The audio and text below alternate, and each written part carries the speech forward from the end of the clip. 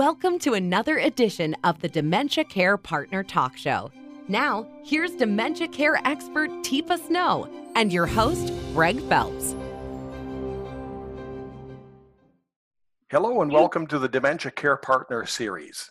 You stole my necklace. You've always stealing things. I'm going to call the police and you're going to go to jail. What are you talking about? I didn't steal anything. Yes, you did.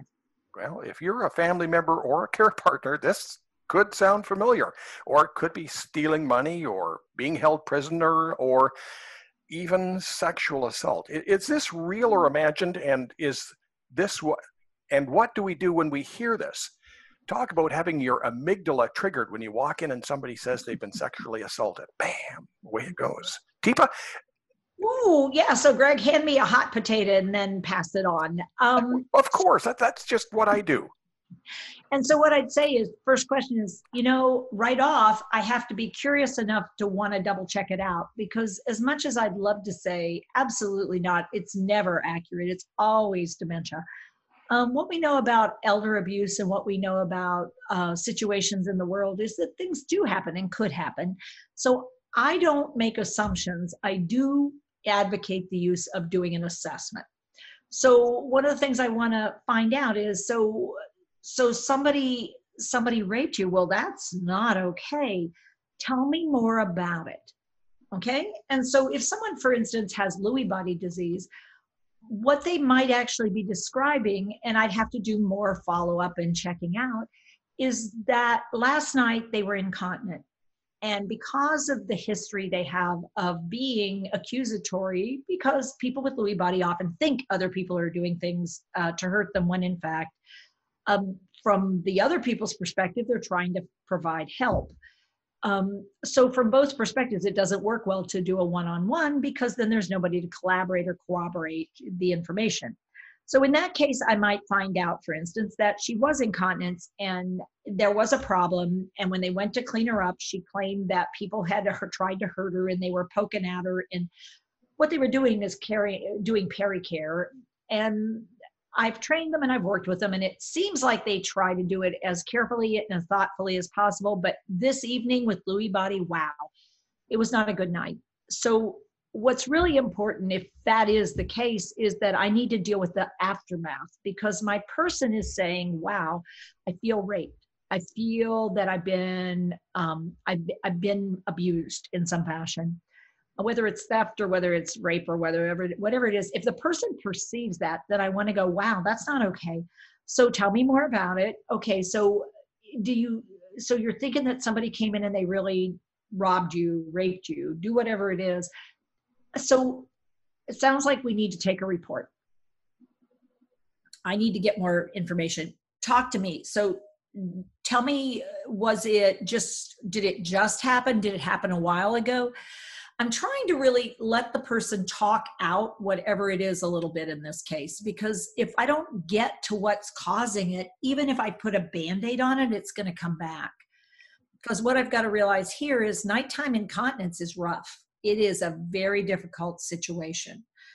So we may need to do a bigger care planning meeting and discussion, because we don't need this happening night after night after night. And it might very well do that.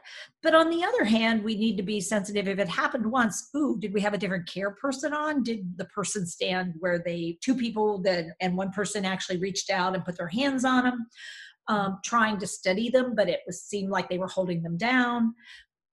Because my training may not have been absorbed 100%, or maybe I didn't train it as well as I thought I did. So the first step is to have that big pause, as you said, and sort of start speaking with a plan. The other one is to sort of get all the information and but you apologized and I didn't do anything, So why did you do that? Well, because Joanne has to be listened to. If I don't listen to the person, then why should they listen to me? If I don't support their perspective, all I'm doing is that your perspective? That's what I understand your perspective is. And I'm saying, I heard what you said, and I know that I'm double checking. So is that what you said? And the person says yes. And it's like, okay, well, I got your message then. If I don't acknowledge that that's the message they send. And I hate that. I mean, nobody should be raped. Nobody should be abused. Now, what I don't need to say is, and I don't think you were, I think all they were doing was pericare, which is our temptation. Our temptation is to say, I want to explain it to you. See, that's not what happened. And right now, she's not going to be able to hear that. So it doesn't work for me to try to explain it. What she needs to hear is that is awful. That should not happen. You're absolutely right that nobody should go through something like a rape.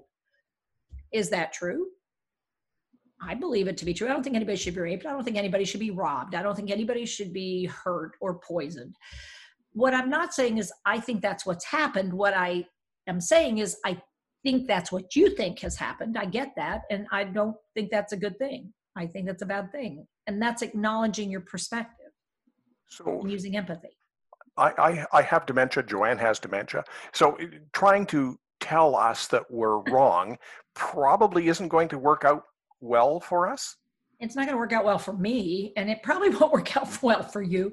I'm not going to get where I want to go, which is I want you to be more satisfied, because if I can get you to a satisfied place, then I am not burning a lot of fuel trying to make this be okay. And I'm not having to put out fires when you see the person that you think did something. And if it's me, then I probably need to go, ooh, I am not the right person to try to do this. Or I can try, so you thought I stole your pocketbook. Oh, Joanne, I am so sorry. Well, you were in there. I was in here. Oh my gosh. You know what I did? I think I put it somewhere. I was trying to keep it safe. I should have said something to you.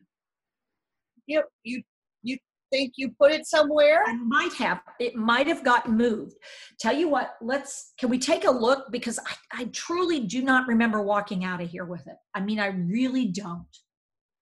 I'd really like to see it again. I know you would. Do you want to help me take a look here to see if maybe it got put somewhere? Sure.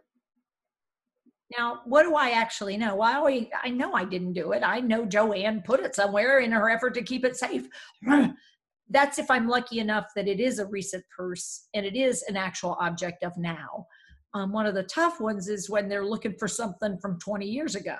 And it's like, man, I have no idea where that got to. I hate it though. I truly do not remember walking out, but it's not here. You're absolutely right. It is not here, and it should be found. Nobody should have that. That should not have gone anywhere.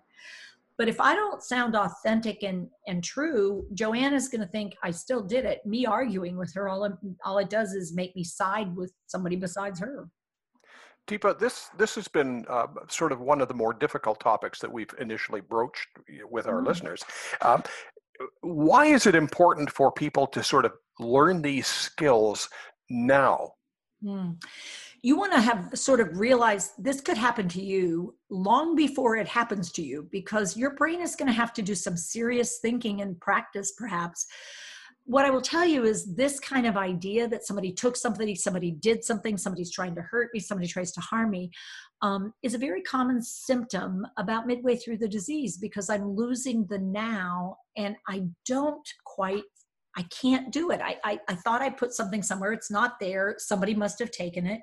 So about 50% of people who are living with dementia at some point will experience a sense of, I've been robbed, I've been hurt, I've been attacked, people are doing things they shouldn't, I've been poisoned, I've been captured, because their brain is telling them, this isn't right, and I would nobody who cares about me would ever do this. Somebody's out to get me, somebody's out to hurt me, and particularly if there's a Lewy body involved. And I bring that up because, boy, it's a tough one, because it causes your brain to make stuff up all the time. If you haven't thought about it before it happens, your automatic reflex is to say, I didn't take anything. What are you talking about? Mom, you haven't had that person years. I mean, to use reality, but reality for me and reality for her are two very different things now. The word amygdala comes to mind. Mm-hmm. Threat. You're threatening me. You're not supporting me. I need. And I'm seeking that which gives me pleasure somehow. And you're not collaborating or cooperating. So I hate you. And I think you're out to hurt me. And this is dangerous. And frankly, it can get dangerous, because if I think you've done something to harm me, my amygdala doesn't want that to happen again. So it may pull a kitchen knife and put it somewhere nearby, because I no longer trust people to take care of me. I think you're all against me. And so now what would have been just a risky situation becomes a dangerous situation because we dismissed what somebody told us rather than acknowledged what somebody said and come up with a game plan that's a little different. If people have questions about difficult topics like this, there's not a lot of places to turn. Can I pick up the phone and phone TIPA, or can I phone a consultant that works with PAC? How do I get this information?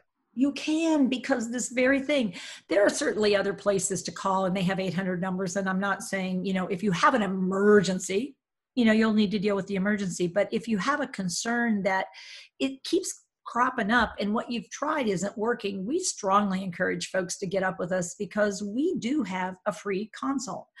We also have consults that are a little deeper. We have question and answer opportunities. And we are willing to work with people to try to figure things out because we believe for each situation, you got to work through it. There's no magic. It's hard work and it's figuring things out. That's our podcast for today. TIPA and Joanne, thank you very much. Thank you. Tough one.